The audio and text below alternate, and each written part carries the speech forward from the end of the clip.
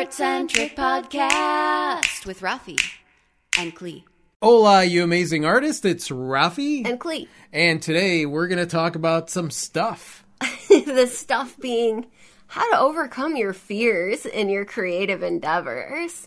And as we all know who have done creative endeavors, fear can take many forms. Yes, it can. But this particular podcast comes from a handful of really great questions. And as always, we have our rogue community, our rogue fam of artists here with us who are going to be on the live chat, chiming in with their brilliant comments, maybe even their questions. Yeah, so if you hear us reading comments, we're not just talking to ourselves. We have an amazing community here with us that usually adds really great insight to anything that, you know. They always do. It's not even usually. We're talking about creatives from all over the world, and, you know, anybody that's a creative has a brilliant insight into anything. And I think this is going to be a very interesting conversation because fear is, I would say, in doing what I do now for a living, fear is most definitely the biggest hurdle that I've had to combat in doing what I do. I would go so far as to say that your career hinges on whether you can master your fears. Yep, indeed. Brilliant. Yes, I am an artistic genius. Yes, Sarah, you are. Timothy's here. Hi, Timothy. Hello. Welcome to the podcast. So the question that kicked off this topic was from our rogue fam, Sarah, who asked, my biggest issue is how to overcome fear. I want to do a second live stream video on YouTube. My first was okay, but I am afraid to do a second one. Plus, blank canvas paranoia. Putting first layer of paint on, maybe it's a self-esteem issue. Once I begin, I'm okay to continue. It's just the fear of beginning, so I don't. Yeah, and that's pretty much typical. It's one of the reasons that we've come up with fachunking. You know, just basically get it started. Make it easy for yourself to start, and then just get it started and give yourself 5 minutes, 30 minutes, 15 minutes, whatever it is, and just tell yourself, you know what, I'm just going to do this for 15 minutes. And sometimes it's, I'm just going to put paint on canvas, or I'm just going to put brush to canvas for the next 5 minutes, and I don't know where it's going to go. I'm just going to try and sketch this thing out. I'm just going to make that phone call. Yeah, I'm just going to put this one bend in this piece of wire. Yeah. It's the same concept as, like, if you want to establish a practice of, like, running every day, let's say, the biggest hurdle you have to overcome is putting on your running shoes, because once you get that far, there's a pretty solid chance you're going to go for a run. Yeah. It's like taking that first step. That's kind of how fachunking works. So let's talk about what the reason is that maybe you get frozen. You know, for example, blank canvas. You're sitting there, you're staring at a blank canvas, or you're thinking about working on it. Like, what is the reason that sometimes it honestly feels like you're walking through a wall of molasses to get it started, right? Mm-hmm. I would say that first off, if you're in your head and you're maybe taking on something that you think that is challenging and you're not sure that you could accomplish it for whatever reason, I think the moment that you talk yourself out of doing it and you're like, you know what, I'll get it started tomorrow. And then the next day comes and you're like, you know what, I'll get it started tomorrow. Mm-hmm. And what ends up happening, I think a lot of people underestimate the fact that, like, habits form extremely easily. Basically, you just have to repeat a habit a few times, a single thing a few times, emotionally, especially when you're approaching something, and you will form a habit. Particularly the habits that are comfortable, such as not doing a thing. Like not doing a thing. A lot of times pushing through the comfort zone means that you're doing something that you're used to not doing. Now, for some of us, some of those comfort zones are, you know, things that we've been doing for years. And so, like, you want to push out of the comfort zone. But understanding that the energy that you take into your studio, you are either taking an energy of adventure and honestly, fuck it kind of attitude, like we're fuck it, I'm gonna get this thing started. Fuck it, I'm gonna go forward. F it, I'm gonna do this thing. Fa-chunk it. You really have to have that attitude when you get into studio, because if you're avoiding doing something, then you're overthinking it. You are putting way too much pressure on yourself, and you're making it bigger than it really is. This goes back to the live stream thing. Like, I understand live streaming. Yeah, like Lee says, streaming is scary. Yeah, and streaming, it definitely is at first. It definitely is, and it could be scary. Sometimes, like, I actually felt a little bit nervous when we did our Christmas virtual show. A lot of times, depending, we're very comfortable doing a stream like we're doing right now, where we're talking just off the cuff, because we do that weekly, so like every year, and sometimes twice a week. So we're very, very used to it. That's the habit that we formed. Now, here's an interesting phenomenon that maybe we can riff on for a minute, right? Something is terrifying to do for the first time, right? Yep. But it can almost be worse to do it for the second time, and here's why. Like, you pushed through the fear, and you did the thing, and now you know for sure that it is actually scary because you did it and you were scared the whole time, but you got through it. So, like, doing it the second time, I feel like sometimes is even harder because you remember how scared you were the first time, right? So, like Sarah was saying, like, she's done one public live stream and it went well, but it was really scary, and now she wants to do a second one. And it's and that's the problem, is like you walk away from it. You walk away from it feeling proud of yourself because you were able to accomplish something.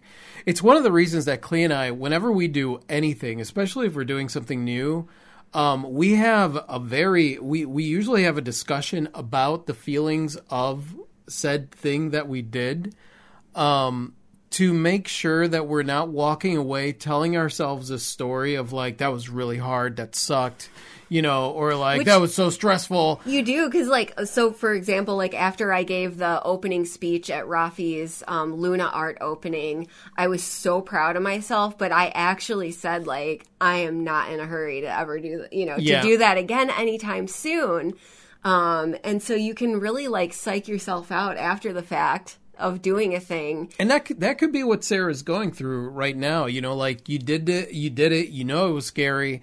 And I love that Lee is here because Lee just did a stream. Yeah. And she's like, yeah, it could be scary. Yeah. You're there, you're not really sure what you're going to do.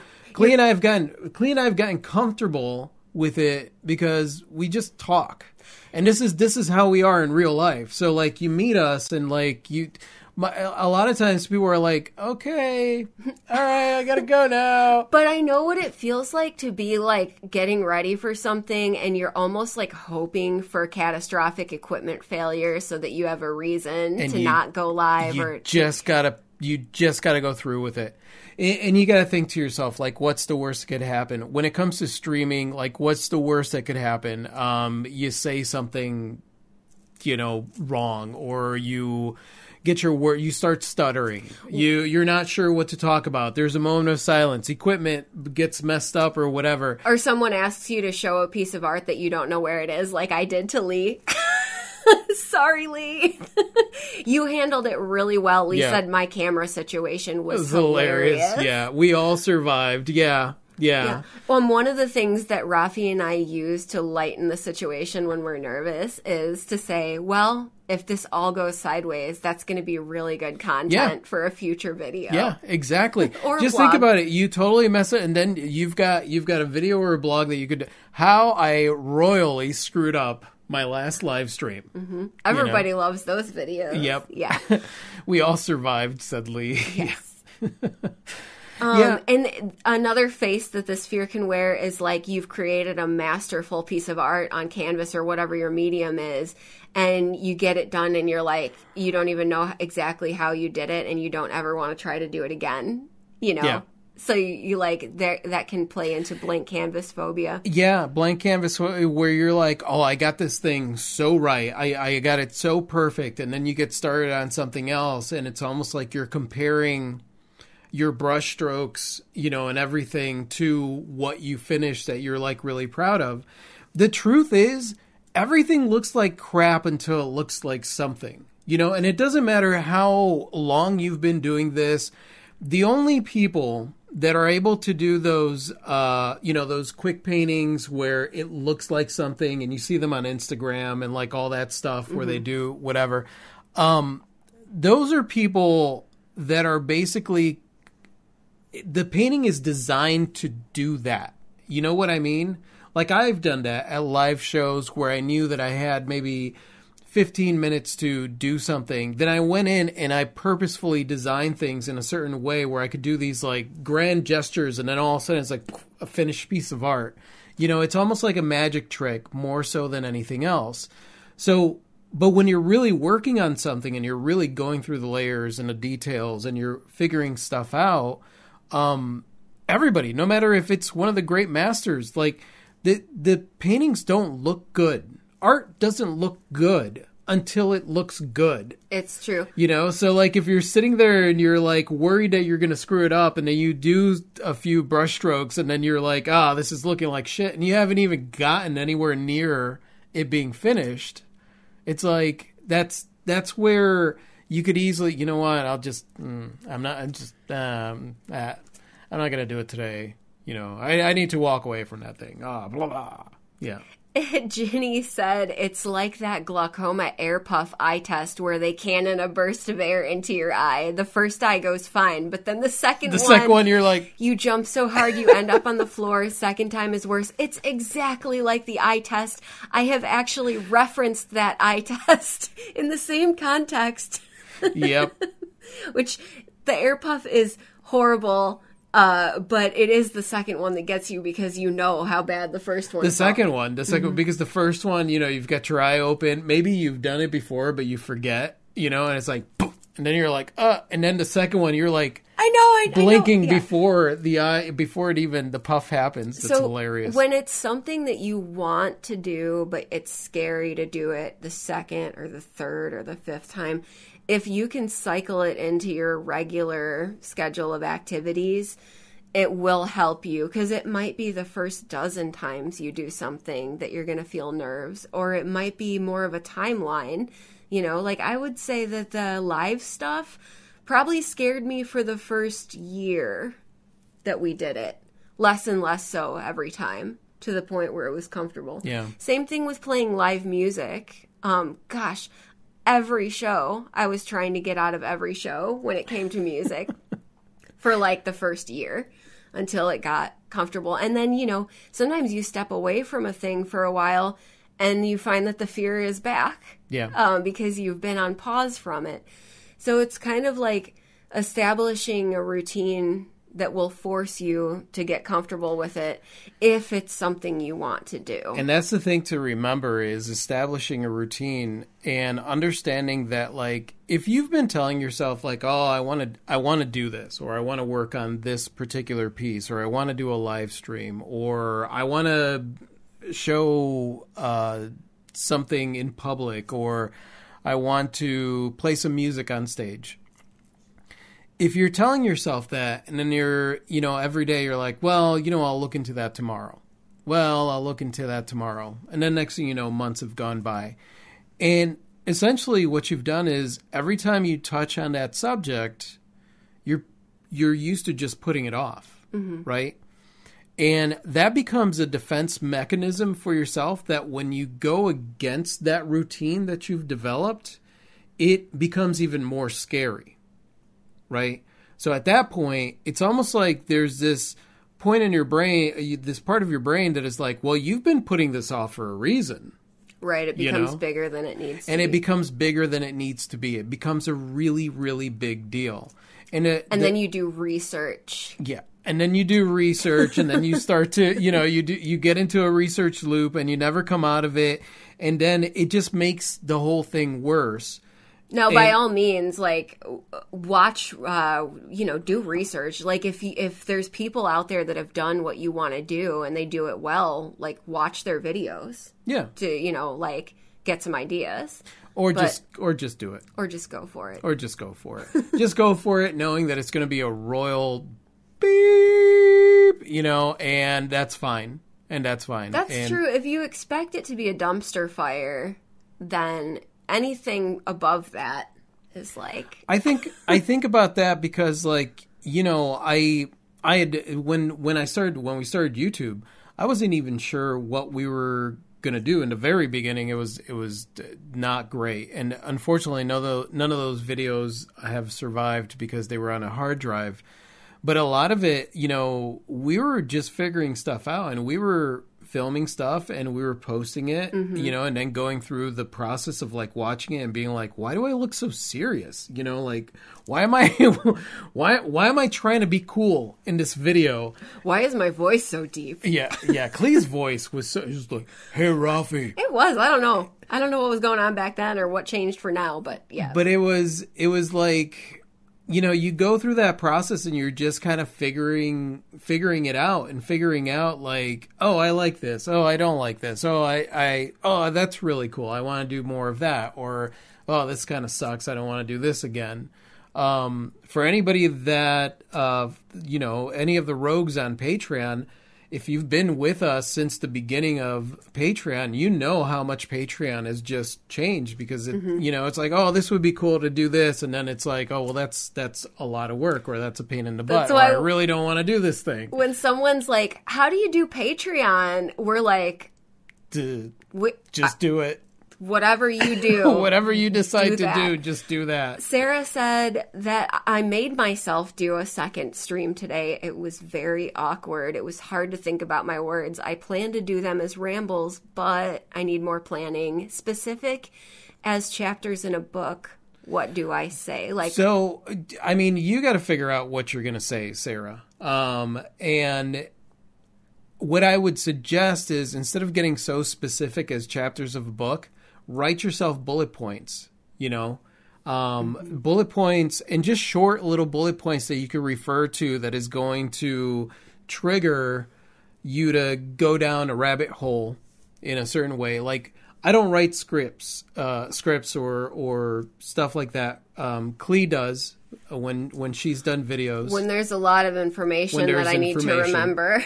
When there's information that I want to remember, that I want to make sure that I touch on in a video, I will write some bullet points just to keep me on track, but I allow myself to ramble and go off on tangents and stuff because honestly, that's where most of the...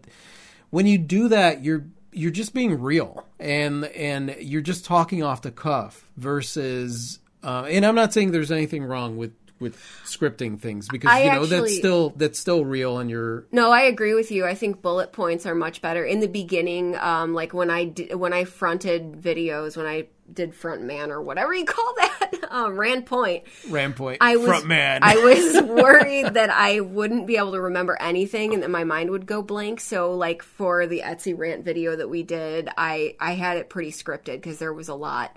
The Peanut Gallery background commentary is always off the cuff, but I have found that it is better to do bullet points just to keep you on track rather than writing out specifically what you think you want to say because honestly, it's too much to read and you end up looking rigid and then that can make you nervous. And it's better to just have the bullet points because like, you talk about the stuff, and then when you're done talking about that, when we've done talks in public, that's basically what I do because like I'll talk about a subject, and then what happens is you might have a brain fart, and then you just next thing you know, you're like, I'm not even sure what I'm talking about. Then that way you can refer to your bullet point and just move forward from there. Again, it's one of those things, like Sarah says. What do I even want to talk about? Why am I doing this? You got to figure that out for yourself. Like, what do you want to talk about? Why are you doing this? That is, first and foremost, the most important thing if you plan on putting yourself out there doing video. I mean, it's important if you're putting artwork out there. Why am I creating this? Mm-hmm. Why am I putting this out there?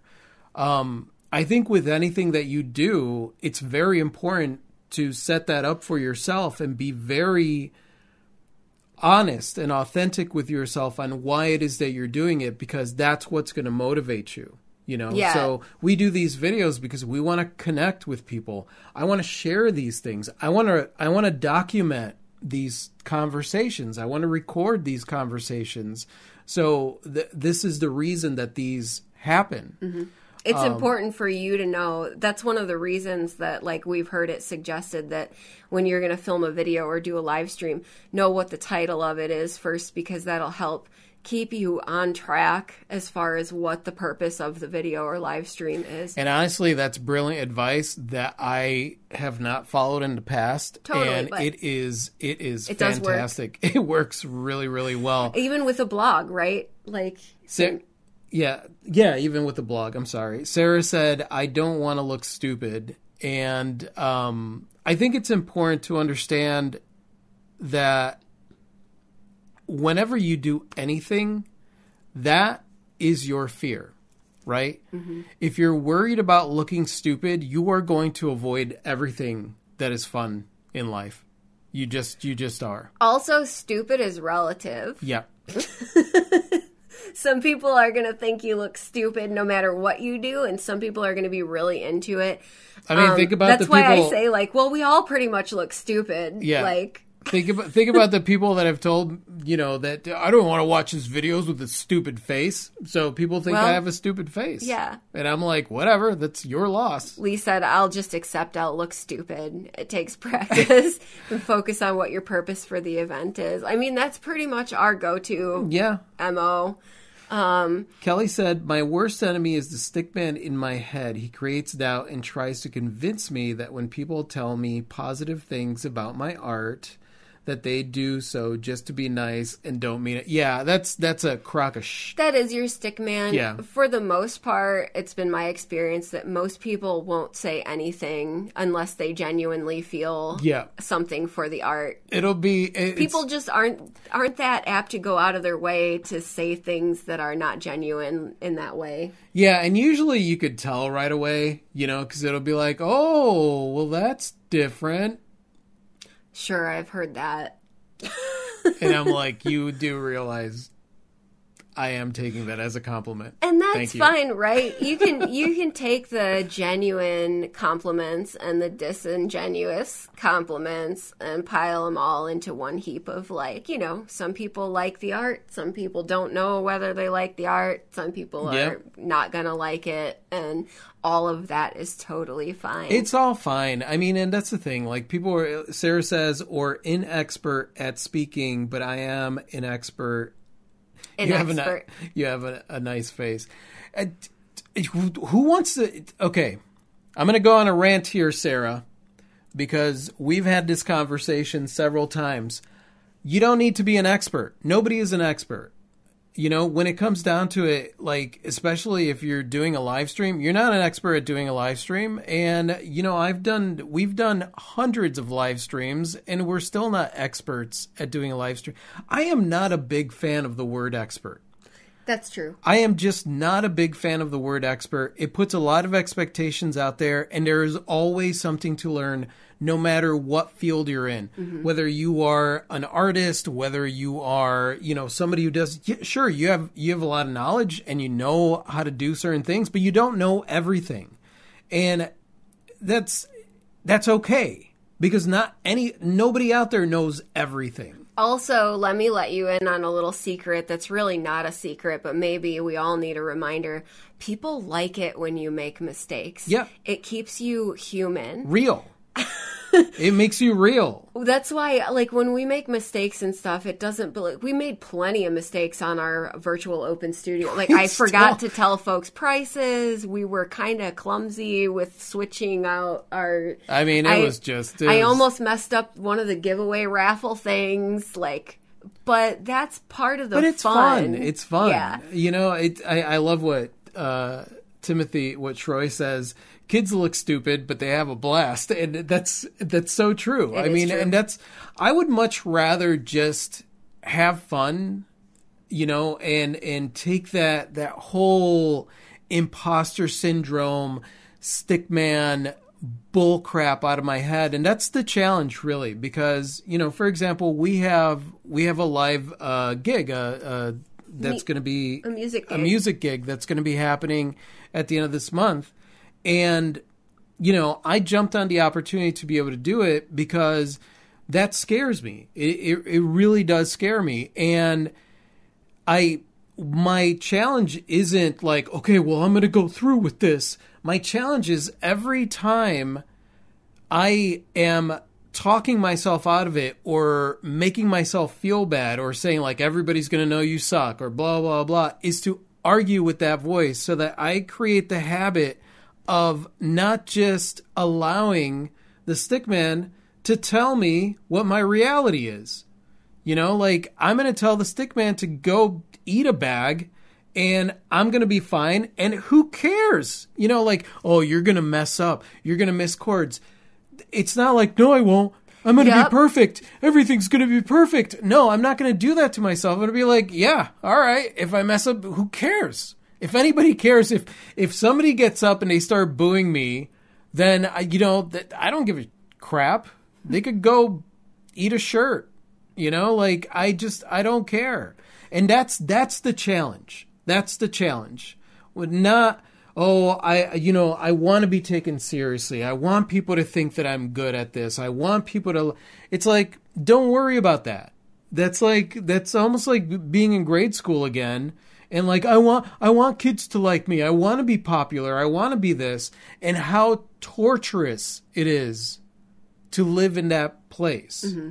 Whereas, you know, I went through a transition in grade school. I wanted friends and nobody wanted to be my friend. And then at some point during high school, I was like, who cares? I don't give a shit. Yeah. And like, I was so happy. And ironically, I had more friends than I'd ever had because I wasn't worried about making friends. Yeah, definitely. Sean says, be an expert of you and all else will follow. Yes, Sean. Yes. Well said. Jenny said, if I didn't look stupid, I'd just implode. I'm stupid, therefore I am. I wear it well. I love that, Jenny. I love you, Jenny. Kelly said, I think once I do art full time, I can tame the stick man or at least build him a cage to lock him up. Kelly, your art is amazing. And I'm not just telling you that to be nice. You know, and the truth is most people, like Clee said, would be quiet. You know, It's like, well, if you don't have anything good to say, then don't say anything at all. You know, so it's like, and your art is beautiful, Kelly. Mm-hmm. So, you know, the Stickman, I don't know what I was going to say. I don't know either. You can wipe with the Stickman. I did. Sarah says, I'm going to keep doing this till either I ain't afraid or it kills me. It's better than being dead. Yes, it is. Cheers to that, Sarah. I love it. Rachel said, I go live on TikTok when I'm doing craft for Rugrat. Last year, my words are not working. That's okay. Okay. Last year, I painted a castle playhouse with faux stone. This year, I restuffed his favorite stuffy doggy. Painting seems like a whole different story. It is, you know, and painting, it's... The thing is, when you get on there, if you're doing a live stream, you know, it doesn't mean that you have to finish the project. And if you want to do the kind of live stream where you are going to finish the project, then get it started ahead of time. You know, get it started, get the tedious details out of the way and get it started ahead of time. If not, just ramble and talk or work on smaller projects. You know, people just like watching you be creative. I don't think it really matters what you're doing as long as you're being creative. And as exhibited by us, you don't even have to work on anything. You can just you could go live and just sit here and talk. And be like, blah, blah, blah. And there will be people that want that too, that want that interaction and want to just talk about topics. So whatever is right for you. There's a lot of stuff that I would not be able to do with jewelry and do a live stream because it involves hammering and dremeling and drilling and polishing, all very loud things. So whatever your flavor is, and that can change over time, Just do it and start off little, and then just like build up your comfort levels from there. Yeah. Clover said, I somehow landed my second con ever at one of the biggest events in my area. It's SAC Anime, a huge 3-day event that hosts over 10,000 people. I'm so scared, and that's what makes it so great. Yes, Clover. If you're scared and still doing the thing, you're growing. Exactly. And that's exactly. it. I mean, really? That really encompasses it. Like, you're going to be scared to do things that you are not used to doing. And the only real way to get past it is to do them multiple times.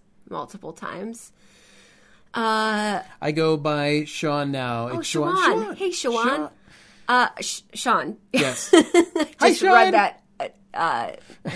Kelly said, even though I manage to not care about how people view me physically as a person, when it comes to what I create, I haven't quite got a handle on it. You will. You will. It just comes with time.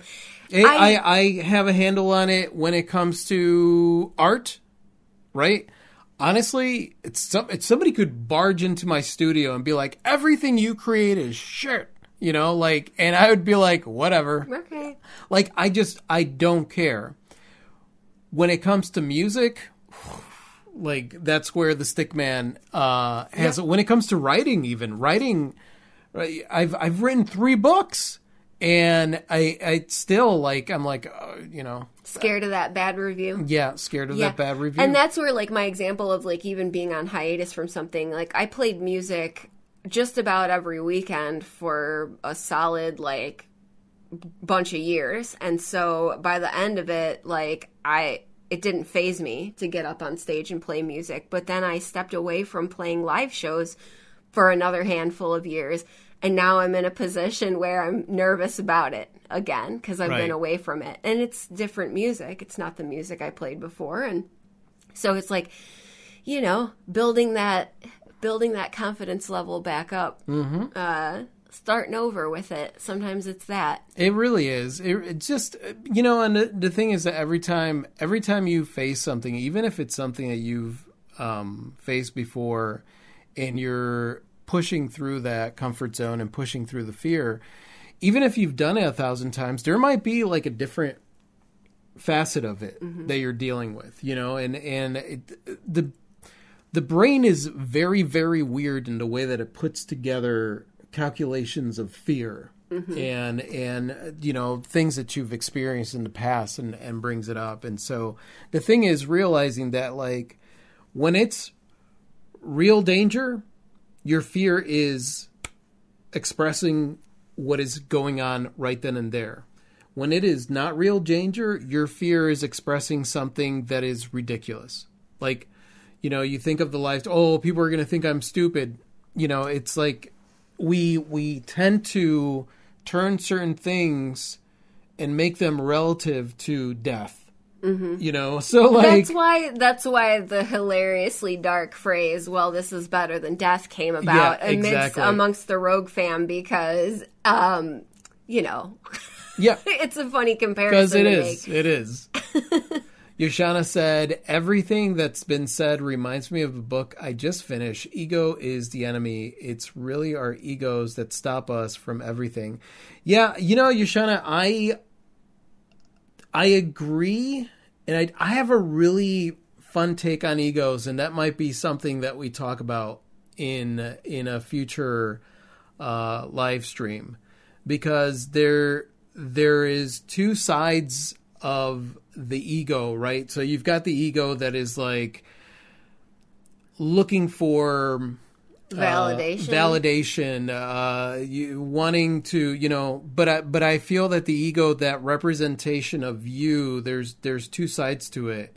And when you are afraid of losing, right, which means that you're losing your non-stupidity, right? If I do this live stream, then I'm going to expose to the world that I'm an idiot.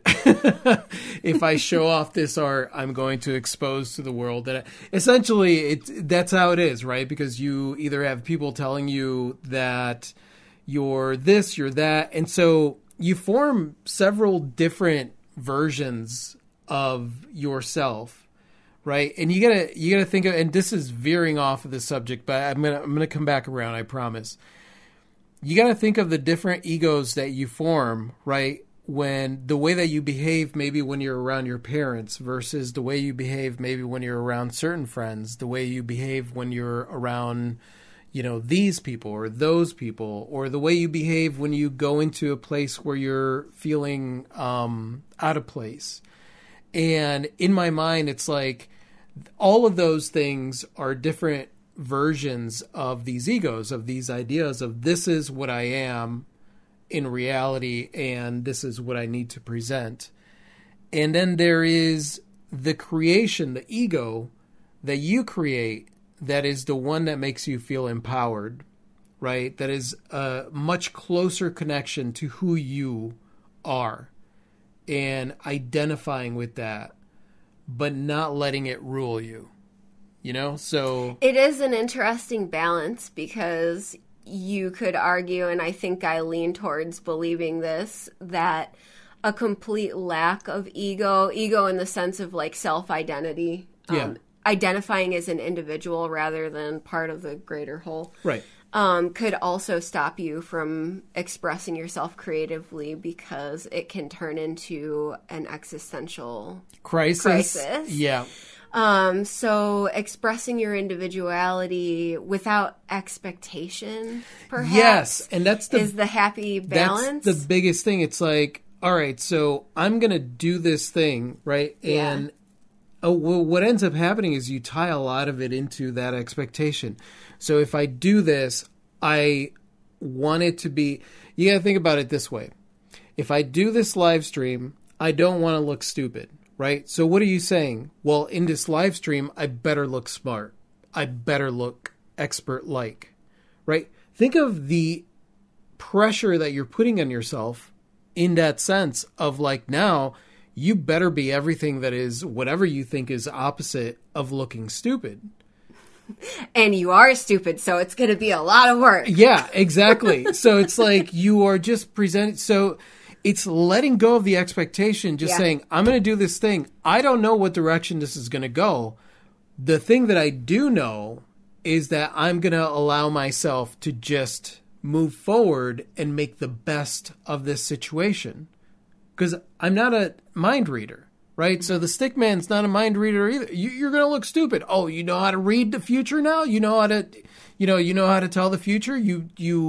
It's these ridiculous predictions that we make that is based on just complete bullshit, when in fact, you don't know if it's going to mess up. You don't know if you're going to do a live stream and it's going to be complete and utter crap, or if you're going to do one, it's going to be great. You don't know if you're going to be miserable the entire time or if you're going to have fun. The only thing you know is like, okay, whatever comes my way, I know for a fact that I want to continue having fun. Yeah, that's the magic ingredient. Shroy said humility. Yes. Yeah, humility. I find great comfort in putting myself out there, understanding that I'm not important. I'm just a person. And also the paradox there is, as an individual, I am important. Yeah. No one else in the universe has my exact perspective. Exactly. And I like that paradox of unimportance and importance existing in the same space. It really is. Because it's one of those things where it's like, if I were to do these live pods, right, this podcast, and immediately think to myself, well, everything that I say has to have value. Right? What I want to say has to be important. It has to bring value. It has to be blank, whatever. Life-changing, blah, blah, blah. I need to be able to inspire people. I need to be able... If I did that to myself, you wouldn't be getting reality in these podcasts. You would be getting nervous, scripted stuff. Like, I would have to make sure that I was trying to bring a certain amount of information in a certain way that would make sense to everyone. Here's the caveat. It won't. You might as well just be yourself and be willing to be stupid and be willing to just do it your way and have fun and say the things that you know. Talk about the things that you feel confident talking about, and, be willing to be wrong. It doesn't, totally. And that's really ultimately at the end of it what really matters. It's like you're just having fun. My grandma always said, just be the sweet, kind girl you are and everyone will like you. And I love my grandma Lala a lot, but she was wrong. Right. There are people that don't like me and don't like what I have to say, and that's okay. She was right about a lot of other stuff. Yeah. Like shoes. Like shoes. Yeah. Get good shoes with good arch support. Sarah said, I really think I want to do streams because I'm afraid to do streams. Stand up to the lion in the room. That's well said, Sarah. That's a great reason. Stand up to the lion in the room. Yeah, I love that. Hi, Leslie. Hey, Leslie. You are as movie stars to me, said Sarah. I said hi to Maya Angelou once and almost choked. I was so afraid. She said hi back. Yeah, it's so funny because you meet people that have accomplished incredible things. What you consider incredible things. Mm-hmm. And then you find out that they're just people. Mm-hmm. They're just people. And it's the whole reason that I'll do a video where I talk about, everybody poos. Everybody poos. Mm-hmm. Everybody takes a dump in the morning or in the afternoon or at some point during the day. If you're not pooing during the day, if it's a good day, then then you've got issues. But we all go through that stickman period. We all have those moments. We all right now, you look at me, my ears are red. That only happens when I get embarrassed or there is something where, for example, right now, where I can't find the words to explain what it is that I want to say. But it doesn't stop me because I honestly feel that that's all part of this journey. I'm not always going to get it right. You're not always going to get it right. You're not always going to have that conversation and have all the information that you need. We're not meant to. Why would we even do this human thing if we had it all figured out? And when it comes to live streams, artwork, putting yourself out there, all that stuff, it's like you're just you. You got to realize you're just you, and you're the only way to figure out the paces is to go through the paces. You don't know where to step until you step. Mm-hmm. It's like walking through a stream, and there's certain areas where it's deeper than other areas, and you're stepping and you're feeling around, but you don't know until you actually go in there and you do it. And that's the only thing that builds the confidence, and understanding. The more you do it, the more you start to kind of learn the way that you're going to go. But the moment that you move 30 inches to the left, now the entire thing has changed and it becomes scary again. And the faster the current moves, the further along you get. Exactly. Mm-hmm. Hi, Kirkman. Kirkman says, your realness is special, and one of the reasons we keep coming back. Don't ever change. Oh, well, thank you. Cameron said, I'm thinking of doing art YouTube videos in the probably distant future. I think I want to be Rafi-like and help others get started in the creative way. Well, that's awesome. I think that's awesome, Cameron. And you just, Be Cameron-like, though. Yeah, of course. Be rogue-like. Yes. We're all just rogues. It's true. Clover said, everyone I looked up to and met, I learned they're just people, and sometimes really not good people. Yeah. And that's the thing. It's like, the one thing that I am always conscious of is I make sure that I don't put people on a pedestal, because it doesn't mean that people aren't great. People that we've met, fantastic people.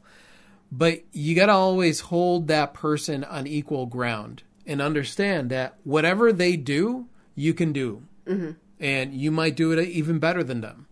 And it's understanding that and remembering that sure, you've got the stick man that's telling you, well, you don't even know how to draw yet. You can't do blah, blah, blah. You know, you can't do hands. You can't do faces. You suck at art, you know, or whatever. And it's like,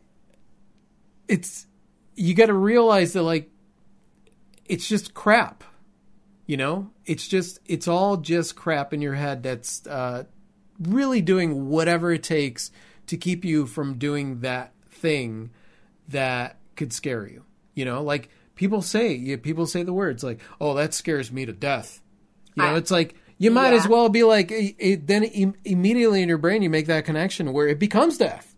And like, you are going to avoid it at all costs. Mm-hmm. Kelly said, and if you step on a sticker bush, you know exactly where is the next step if you are going in that direction.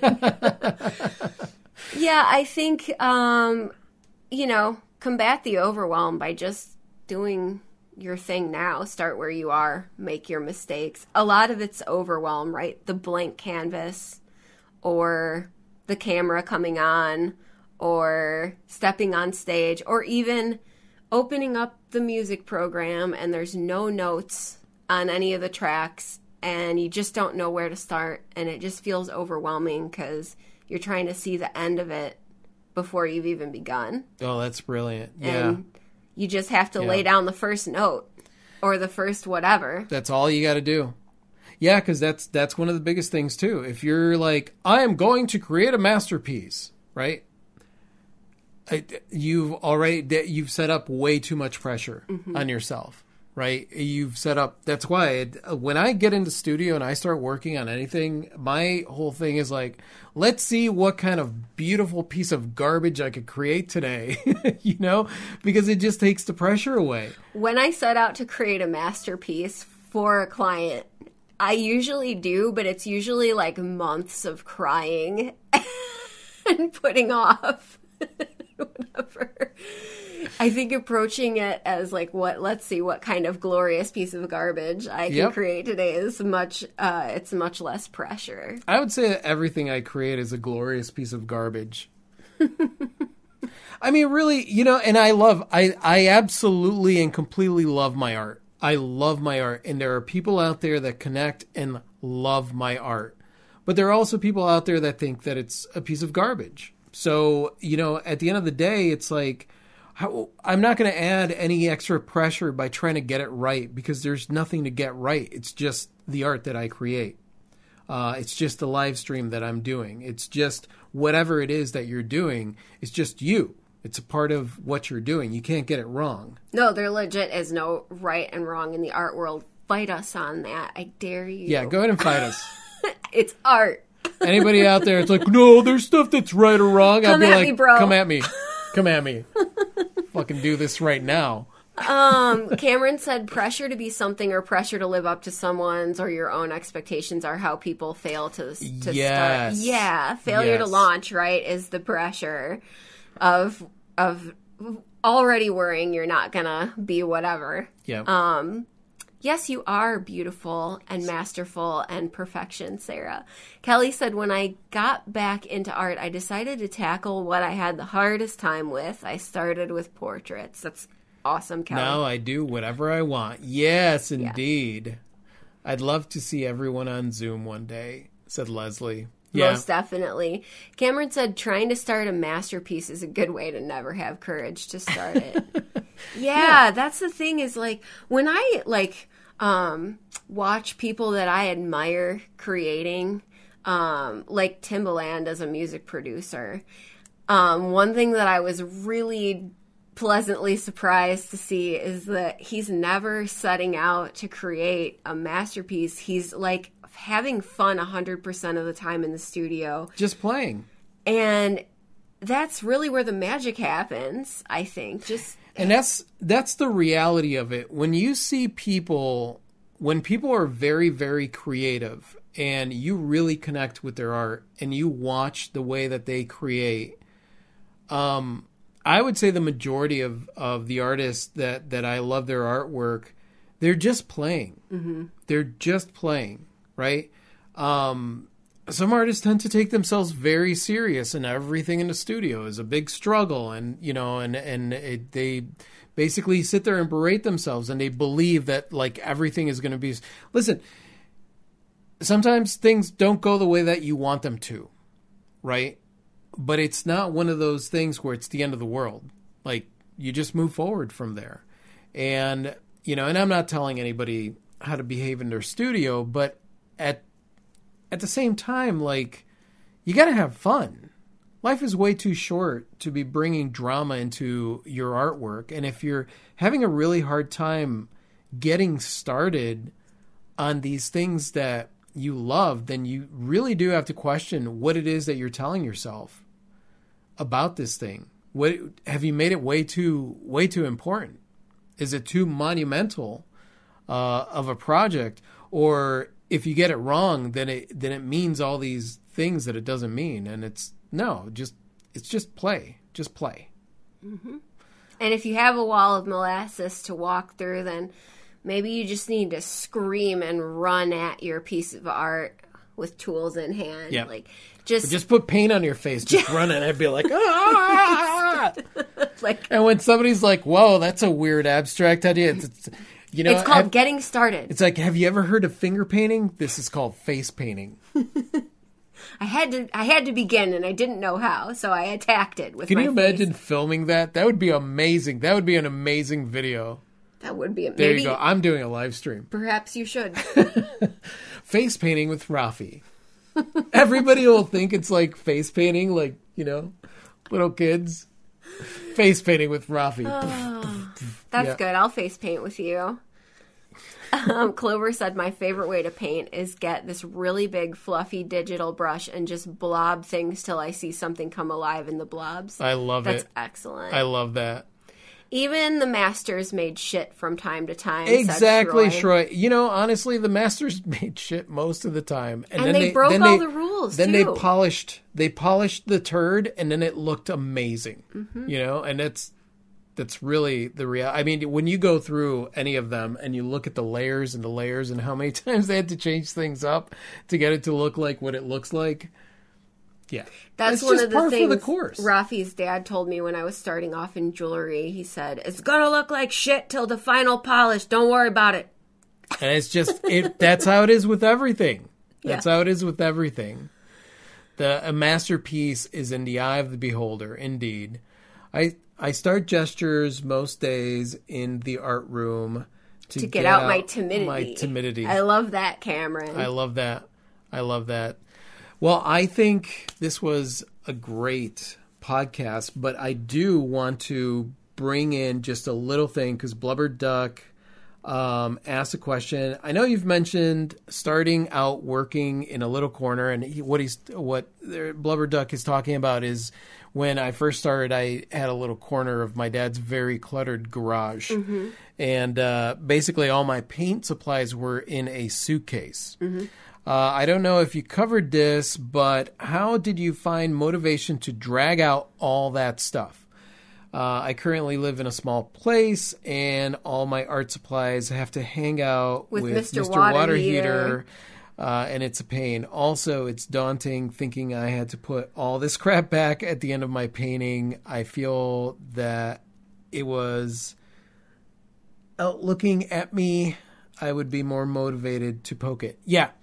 So that was one thing that I realized for sure, is no matter how big the space is setting up a space where you are not dragging things in, basically where, and this goes for not wanting to get started either. Mm-hmm.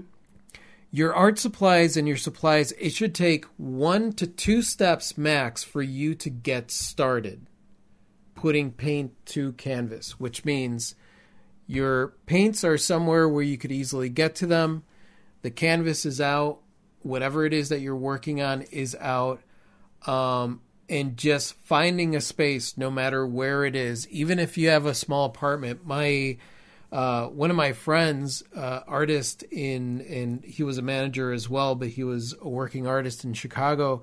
He had a one of those very small studio apartments, and in the living room on one wall, he had plastic taped to the wall, and that's where he did all his painting. And no matter what, like, that was just a studio. So if people came over, his studio was out.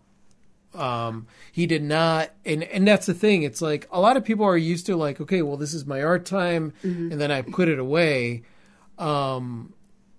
It's kind of like with us. Our art studio was in our living room. Yeah. We had no living room. We just had an art studio. If there's any possible way that you can set it up where you don't have to put it away at the end, that's really helpful. Yeah. And, you know, it could just be that. It could be like, oh, well, you think you have to put it away because it's not an art studio designated space, but make it one. Yeah. You know, why not? Unless you, like, are living in a situation where there's other people in the house or kids that you don't want getting into it or pets or whatever. But even still, you can usually sequester off an area somewhere. Yeah. We've seen the Rogue fam make workspaces inside of closets, on tray tables that have permanent open status, on kitchen tables, in dining rooms, in garages. Yeah. We have some Rogue fam that bought one of those little sheds that you can get like at hardware stores and converted that into a studio. And basically it's figuring out a solution that works for you now, understanding that it's going to keep evolving. Mm-hmm. It's going to keep changing, right? So like that little spot in the garage didn't work, and eventually what I did was bring the stuff inside into our bedroom, and so I had a corner where I painted in the bedroom. But then what I did was, because I was set up at the flea market, I just set up a space with my paint supplies, and I would lock it up when we weren't there, and then I would do painting there. And that was also the key to finding the motivation. Like in the beginning, when the art supplies did have to go away in a suitcase and they were in the garage, the motivation was that we signed ourselves up for shows and we didn't have any pieces. Yeah. So the motivation was, well, I have to make stuff because I signed up for this show. So that's, activate Dirt Pit Studios. It's going to happen. Yeah. I'm going to be out here sweating my butt off and working on stuff because we have a show next weekend. And it was uncomfortable and scary as hell. It just was. Yeah. But that's how we approached it because we were just extreme about so many of the things. I think because we're so extreme. I think we were extreme because we both knew that, like, we weren't going to launch this thing unless we were extreme about it. Because we were afraid. Mm-hmm. So it was like, you know what? I'm going to jump in with both feet. I'm just going to do this. And I'm going to keep doing it. And I'm going to keep doing it. And I'm going to fall on my face. And I'm going to keep doing it until I don't realize that I'm having to do this. Like, I'm just going to keep doing it. And that was because I knew I had spent years talking myself out of it. I'm not good enough, blah, blah, blah, blah, blah, blah, all that stuff. And so I think that was one of the reasons that we were so extreme. Extreme artists. Jenny said, life is short and so am I, so climb that ladder. I love it. Cameron said, get out your cyan, magenta, and yellow paint and get mixing colors on some paper. Less art supplies to mess with. That's a creative solution. I like that. Callie said, pick one spot that's 2 foot wide and put out a TV table. Leave it there and paint. Yeah. Clover said, I live in a 200 square foot studio with a full resin dice factory. Make stuff wherever you can. Exactly. Totally. I love that. Lee said, or I don't want to put what I have in the upcoming shows. I have nothing to wear.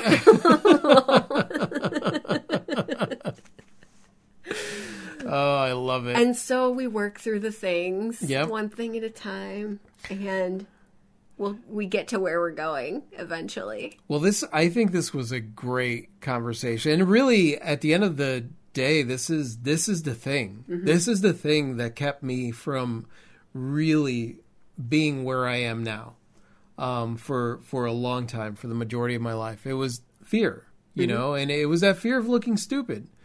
I when YouTube first came out, I wanted to post the videos of the movies that, my friends and I were making, and I posted no videos because I was too worried that people were going to hate it. Mm-hmm.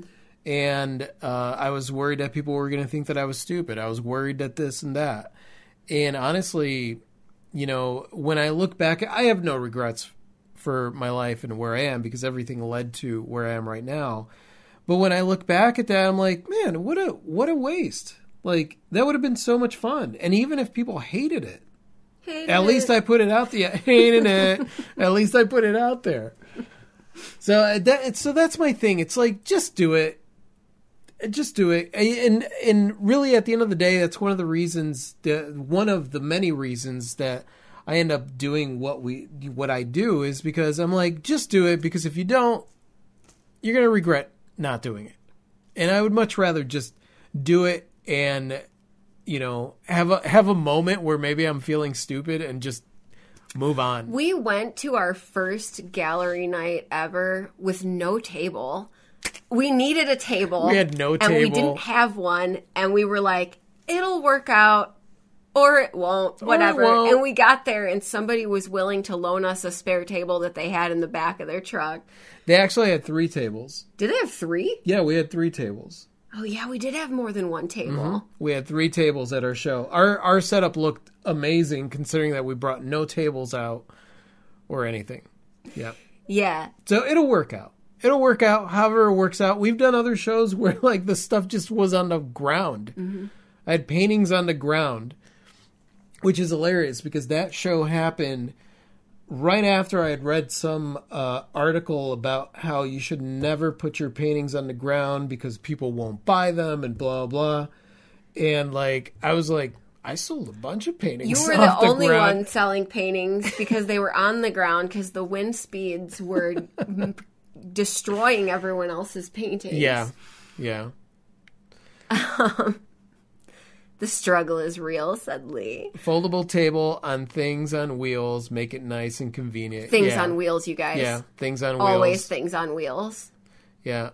All right. So, yeah, I think that was great. Thank you guys so much for hanging out with us and talking about fear and art and video stuff and all this stuff. Yeah, this was great. This was a good conversation. I liked it very much. Yeah, and so thank you guys for being here, and thank you for your input and stuff like that. I mean, it's so great being able to talk to a community of artists that are like legit badasses. So, you know, everything that you bring to this conversation is like, yeah.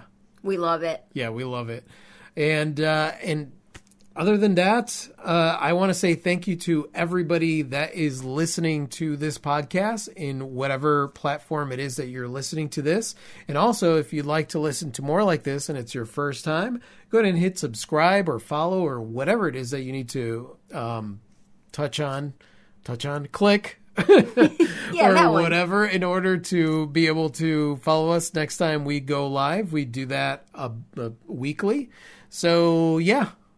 And that's it. That's the worst goodbye ending ever. You're welcome Good day. For that. Yeah. Say goodbye, Khalid. Good day. All right. Adios.